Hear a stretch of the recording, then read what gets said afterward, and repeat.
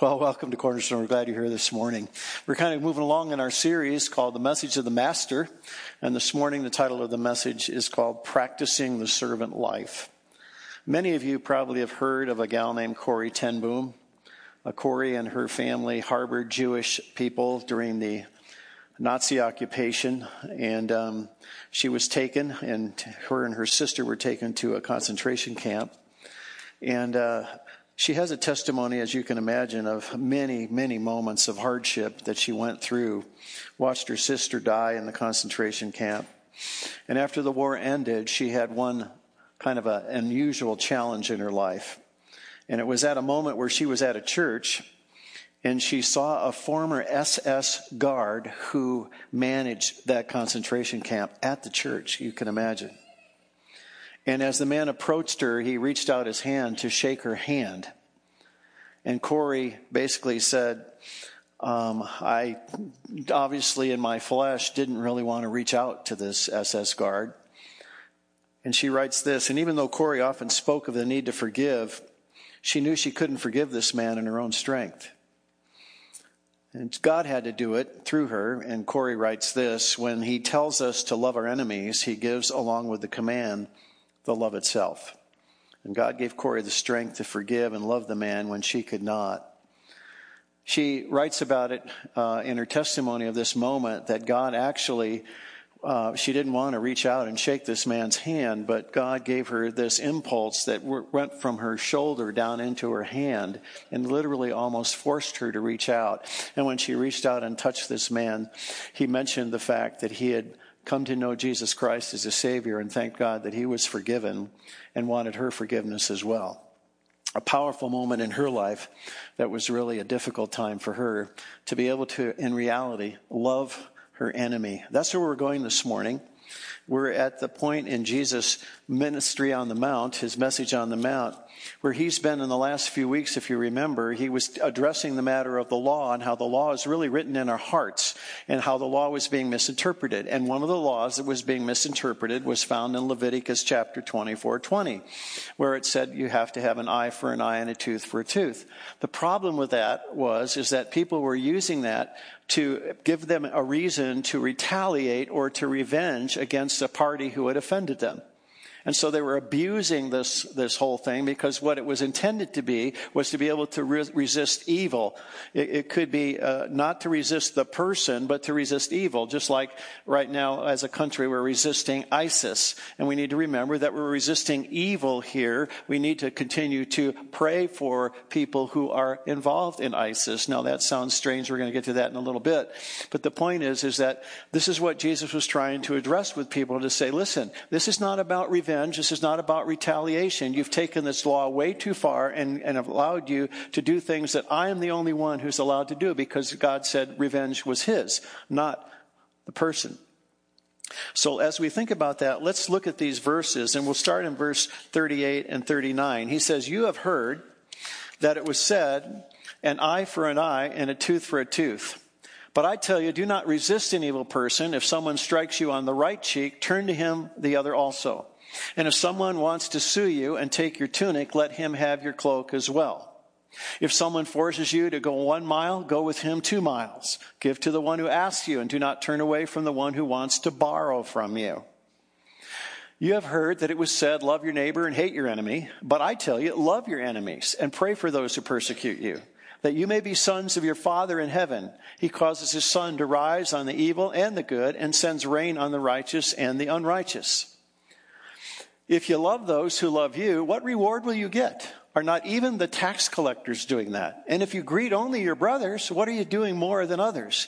Do not even the pagans do that? So Jesus addresses this issue of this eye for an eye. And we want to start with verses 38 and 39 again, where he says, you've heard that it was said, an eye for an eye and a tooth for a tooth. But I tell you, do not resist an evil person. If someone strikes you on the right cheek, turn to him the other also. Now, when somebody strikes you, he's saying, do not resist that evil person. We can resist evil, but not the evil person. We're to love the person, but hate the sin or resist the sin. So if we do anything in terms of retaliation or revenge, we're really doing something that only God is simply allowed to do. Now, what he is not saying here is that we should be what we would call human doormats. He's not saying that we should be walked on, trotted on. That's not the point here. The point is that we're to still continue to love the person and not take revenge or retaliate. So principle number 1 is do not resist the evil doer with measures that arise from an unloving, unforgiving, unrelenting, vindictive position. That's what Jesus is trying to say. Look, you've been doing this all wrong. You've been doing things that have been unloving, unforgiving, unrelenting, and vindictive to people who have hurt you, and that's got to stop. You need to understand that you need to love that person. You need to turn the other cheek. You need to offer forgiveness. That's what he's really trying to say here, not necessarily becoming human doormats. And that principle, you remember, is found also in Romans chapter 12, verses 19 through 21. It says, do not take revenge, my friends, but leave room for God's wrath. For it is written, it's mine to avenge. I will repay, says the Lord. On the contrary, if your enemy is hungry, feed him. And if he's thirsty, give him something to drink. Doing this, you will heap burning coals on his head. Do not be overcome by evil, but overcome evil with good. I thought a great illustration this week is a video that I found, and I'd like for you to watch it right now because it's a powerful video of what this particular verse is really manifesting. Take a look. An enemy location was also hit nearby. The wounded had abandoned their posts looking for help. Their arrival at our camp would compel us to make the most important decision of our lives. A decision that would defy the Bushido code of honor and shame.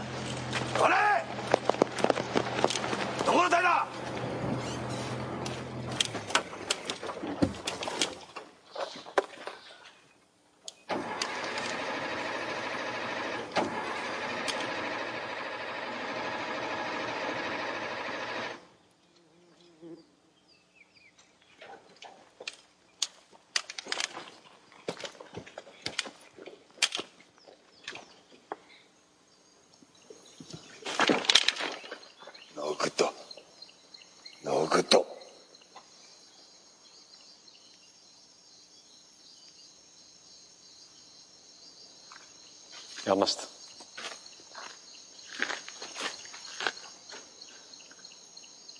Captain Gordon, I forbid you to give comfort and aid to the enemy. Major, those are wounded, dying human beings. They're no harm to us. Ernie, get back to your own men.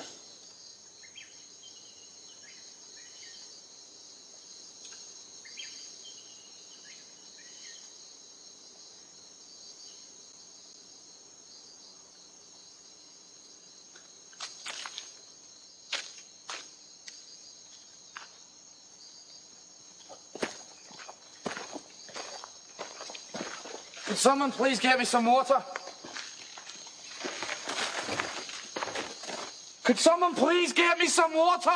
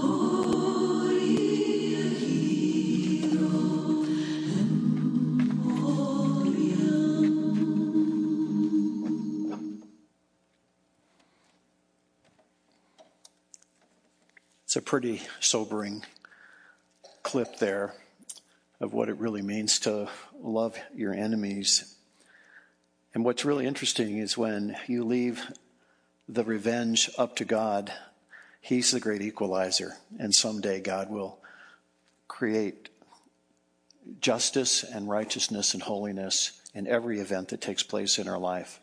So we're better off leaving it in God's hands when it comes to taking revenge. So here's the second principle I want to share with you this morning, and that's when somebody really cheats you or deceives you financially, you have no right to hate them and take revenge. If you read in verses 40 and verses 42, here's what Jesus writes. He said, if someone wants to sue you and take your tunic, let him have your cloak as well. If someone forces you to go 1 mile, go with him 2 miles. Give to the one who asks you, and do not turn away from the one who wants to borrow from you. The gist here, the emphasis here is that when somebody wants to take advantage of you financially, or somebody wants to cheat you or rip you off, if you will, you need to just back off. And you have no right, that's principle number 2, you have no right to hate them for it or take revenge. I know that there was a time in my life where there was a real estate transaction where we sold our home, and my neighbor was the one that handled the transaction and told me that there would not be any sales commission because he was a real estate agent. Well, he basically lied to us, and then when it came time to close, we had to come up with $7,000. And it was a horrible time. We didn't have the $7,000, and there was no way to close without that, and we were being held accountable because we signed a contract. And it was just very frustrating, and I was really angry, and I wanted to somehow retaliate or even sue the guy. And it was really, really hard for me to let that go. And I think it's important that sometimes people will take advantage of us and cheat us. Have you ever had one of those deals go bad in your life where somebody ripped you off and made a deal with you financially? And it really begins to determine in your life how possessive are you of your possessions. And it's not that we can't maybe go to court with somebody or whatever, but the idea is that I really despised this guy. I really didn't like this guy. And I was really hurt by him, and it was really difficult for me to swallow. And the point is that my heart wasn't right when it came to being taken advantage of. And I needed to deal with that. And God worked it out finally in the end. But nonetheless, it was really hard not to carry a grudge towards this guy. And I wonder how many times you have been in a situation where somebody has sued you or taken advantage of you, and you just said, enough's enough. And you've really retaliated or tried to revenge or sue them back. I remember I heard a testimony this past a week ago where a gal named Hattie Kaufman was at our prayer breakfast. I don't know if any of you were there. But Hattie was an Emmy Award-winning news broadcaster, and she gave her life to Christ. And it was a type of thing where she was very private about her faith in the early days, because when you're in secular media, you know, when you're a Christian, you get a lot of ridicule. But everything was going her way until one day her husband decided to up and leave her. And it just rocked her world. And she remembers actually driving to a little town called St. Ignatius in Montana, wrestling with this whole thing because her husband was suing her for a lot of money. And she went into a bookstore that day, a used bookstore, and she ran into a parallel Bible. And she opened up this parallel Bible, and a 3x5 card came out. And in that 3x5 card, guess what verse she wrote? She read, "And if someone wants to sue you, take your tunic and let him have it." And so she went home that day, and she allowed her husband and told her lawyer, said, "Let the husband do what he wants to do, because I have all that I want." It was a powerful moment in her life. So that's principle number 2. When somebody cheats you or takes advantage of you financially, we don't have any right to take revenge. I remember a friend of mine who just passed away here a few months ago. His name was Ted. And Ted really took that verse literally. And in his closing years of his life, he would always have extra money in his pocket. When anybody asked him for money, whether it was a beggar on the street, a homeless person, whatever, he always gave, because he felt like he was going to take that verse literally. No matter what they did with that money, it didn't matter to him, but he was going to give, because possessions were not a high priority in his life. Now, here's principle number 3. We need to love your enemies and pray for those who persecute you. In verses 43 and 44, Here's what it says. Here's what it says. Okay. You have heard that it was said, love your neighbor and hate your enemy, but I tell you, love your enemies and pray for those who persecute you, that you may be sons of your Father in heaven. Now, this was a really tough one for the Jews to swallow, because there were two people they hated. They hated the Gentiles, the Romans, and they hated Samaritans. And so when Jesus comes across with this and said, you've heard it said, love your neighbor and hate your enemy, but I tell you, love your enemies, he was really coming at them with a real hard nut to crack. It was a hard thing for these folks to swallow. But sometimes it's really hard for us to do the same. And essentially what he was saying here, you can love your enemies and pray for those who persecute you. Have you ever prayed for your enemies? I was just talking to somebody between services, and they were just saying how they were deeply wounded by a divorce situation where their wife left them. And over a period of time, after the wound started to heal, he began to pray for his ex-wife. And it wasn't too long ago where he ran into his ex-wife at a wedding.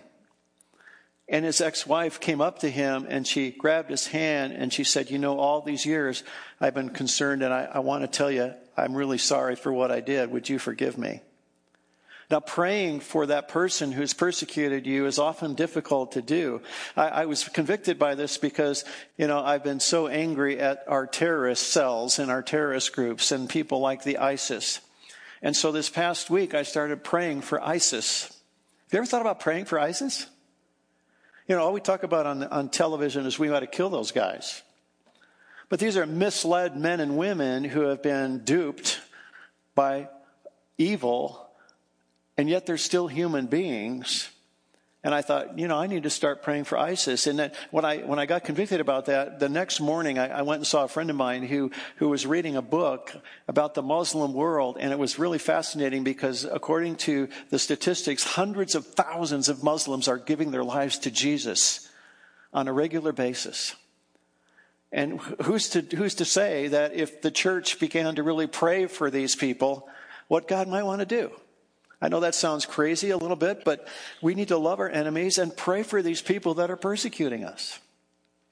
And so principle number 4 is this: the best way to overcome bitterness when hurt by others is to pray for them. When we really start praying for people, have you noticed, rather than starting to come up with all of these, I'm going to get back at them, I'm going to make sure that, they're never going to do this to me again, I'm going to separate myself, I'm going to be bitter, I'm never going to let this go, I'm not going to forgive them. And when in reality, if we started praying for them, it starts to ease our own heart. It starts to keep us from being held captive to our own unforgiveness. And so praying for people who persecute us is really an incredible thing to think about. And what Jesus is saying in the rest of that verse, in verse 45, it's really interesting because he says he causes his sun to rise on the evil and the good and sends rain to the righteous and unrighteous. And he's saying, listen, what Jesus was trying to say here to these folks and saying to us, listen, I know if you're going to love people that only love you, you're not really modeling who God is. Because what God is saying here, he's saying he causes the sun to rise on the evil and the good and sends rain on the righteous and unrighteous. And what he's saying here is God loves everybody. God loves everybody. And so we need to model that same methodology. And when we do that, it says at the end of verse 45, he says he causes the sun to rise on the evil and the righteous. And he says that you will actually become like sons, or, let's see, where did I need to find that. He causes the sun to rise. Oh, here it is. He says, love your enemies and pray for those who persecute you, that you may be sons of your Father in heaven. So when we actually pray for people who persecute us, and we still love them even though they've hurt us, we're actually representing God's sons and daughters. So we're actually acting like the Father. Does that make sense? And so we represent God when we do that. So here's principle number 5. God shows his love to both the righteous and the unrighteous. That's hard for us to do that. Because when we see unrighteous acts, it's really hard for us to separate the person from the act, right? And yet we say, as Christians, we're supposed to love the sinner but hate the sin. And sometimes it's hard for us to set that dichotomy up and say, I still need to love them. That father that abused me when I was a child, that person that took advantage of me, I still need to love them even though they've hurt me, even though they've abused me. It doesn't mean that I completely trust them or walk back into the relationship or be codependent and continually turn the other cheek. That's not what Jesus was saying in the early part of this passage. But what he is saying is that you still need to love that person no matter what. And when we do that, we act just like God because he sends what? Rain on the righteous and the unrighteous. Now, there's another principle here that is really fascinating to me because when he closes this passage out, he says, do not pagans do that. In other words, pagans can love people who love them. That's possible. But what's impossible oftentimes is when we love those who are not loving and loving.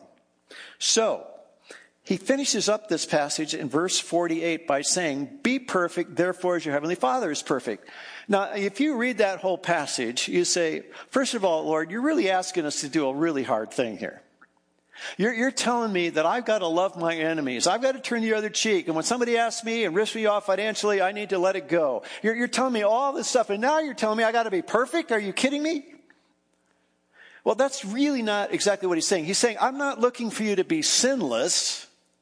I'm looking for you to be perfected. That's what he's saying here.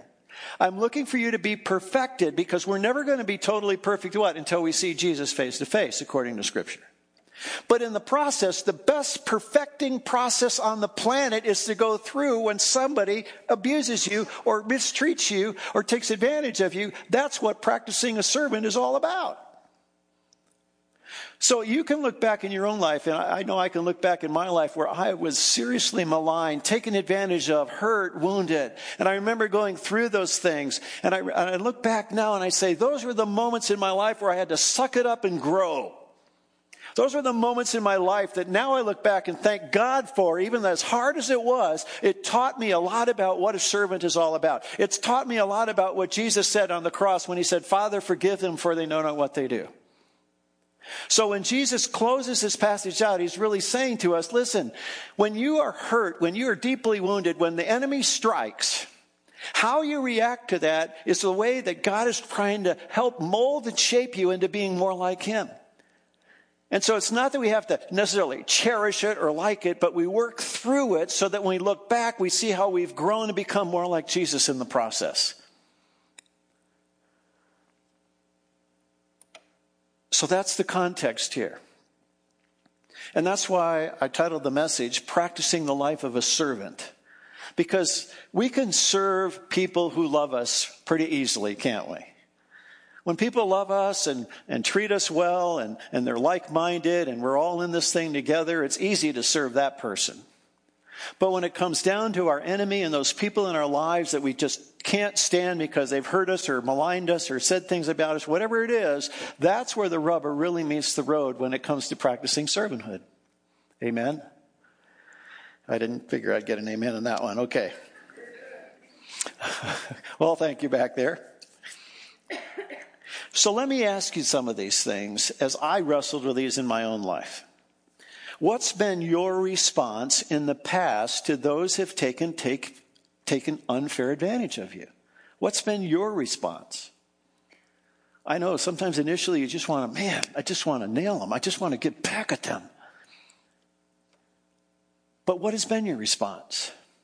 Has it been one of, in essence, turning the other cheek? In other words, you still loving them? Doesn't mean you can't resist the evil. Doesn't mean that you can't set boundaries. It doesn't mean that you can't, deal with things. I mean, that's why there's war. I mean, you resist evil. But the point is, how have you responded? Has it been a servant, Christ-like response, or has it been one that you just love to get back at him? You'd rather fight than anything else. And how often have you prayed for those who have unfairly criticized you or bullied you or abused you? I confess, I haven't really done a very good job in that in my life. I'll maybe give a token, I forgive them, but in reality, I'm still holding some bitterness down deep. Have you ever been there in your life? But have you ever thought about start praying for that person? Just praying for them. You know what praying does, it kind of disarms our spirit. And even if we have to force ourselves to do that, God seems to kind of undertake in that way. How often do you pray for those who have unfairly criticized you? And then I thought, you know, when he talks about giving your cloak and people suing you, it reminded me, is that how possessive am I of my possessions? You know, we hold on things pretty tightly, don't we? And I'm thinking, you know, when somebody comes along and they want something from us and they kind of rip us off and not pay us back. I mean, you've been there, right? A lot of you have been there in your lives. And it's just another reminder of how important are possessions to us. You know, later Jesus addresses that and he says, where your treasure is, that's where your heart is. So if it's just money, it's just money. Now, I know that there's things where they really, really hurt and all of that. But at some point, you know what I'm saying? I don't know if I'm being transparent here or what, but you know, sometimes we hold on to things so tightly. And what sometimes is the big deal? You know, have you ever said it's just only money? It's only this or it's only that? I think it's sometimes we just have to kind of rethink that. I was thinking of my buddy Ted, who again, you know, he just had money in his pocket all the time. And whenever somebody asked, sure, here's $20. Go for it. Here's the fourth thought I had. Have you ever had the opportunity to do what you saw on the screen? Remember earlier, those soldiers? Have you ever had that opportunity to show mercy and grace to someone who really didn't deserve it? And you really, from the bottom of your heart, you really meant it. And God gave you the grace and the love to be able to do that. What impact did it have? I looked at that film clip and I thought, what an impact those Japanese soldiers must have had. Here the enemy, and the enemy is coming to nurse my wounds and to clean me up. I can't imagine what impact that may have had on those men's lives. Have you ever had the opportunity or the privilege to do that? Isn't that what Jesus did when he went to the cross? Didn't he do that for us? You know, we were dead in our trespasses and sin, right? And in essence, we were the enemy. But he loved us. And even though we didn't deserve it, he went to the cross, didn't he? And he nursed our wounds. And by his wounds, we were healed, right?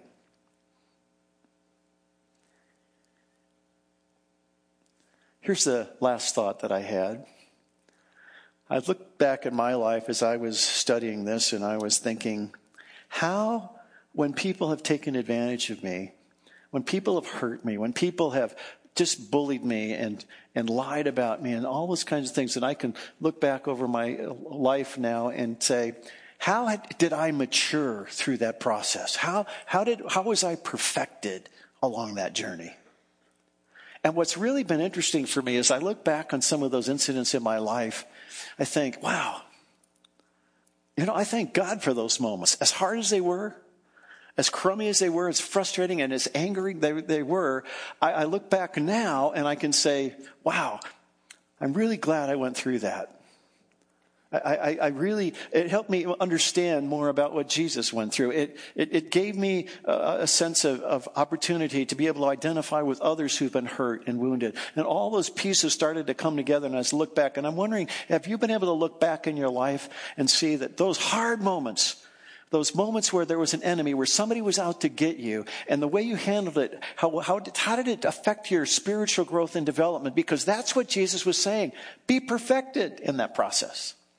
So I want to encourage you to go back and think through that, because those are moments that we ought to cherish and realize, as hard as they were, this was an opportunity for us to practice what a real servant was. Amen? Let's pray.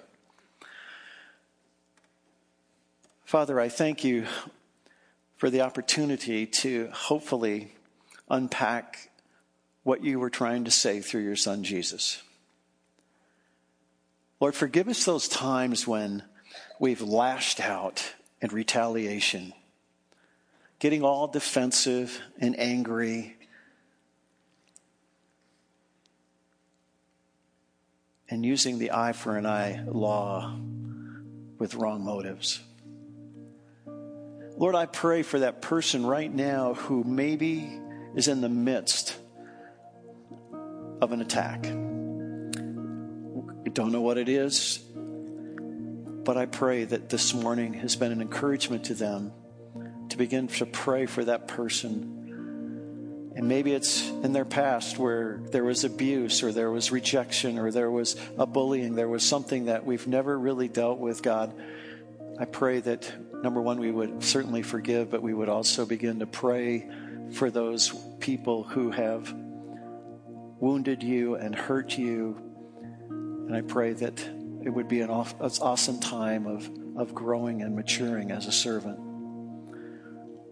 Lord, I thank you for how you really dig beyond the surface in this message on the Sermon on the Mount, and how you get beneath the actual outward expression of the law and get right to the heart. And I pray as we continue through this sermon that you would continue to speak to us. Thank you, Jesus, for loving us who were in essence enemies when you went to the cross. In Jesus' name we pray. Amen. Thank you for listening to the audio from Cornerstone Church in Prescott, Arizona. For more information, visit us online at www.prescottcornerstone.com.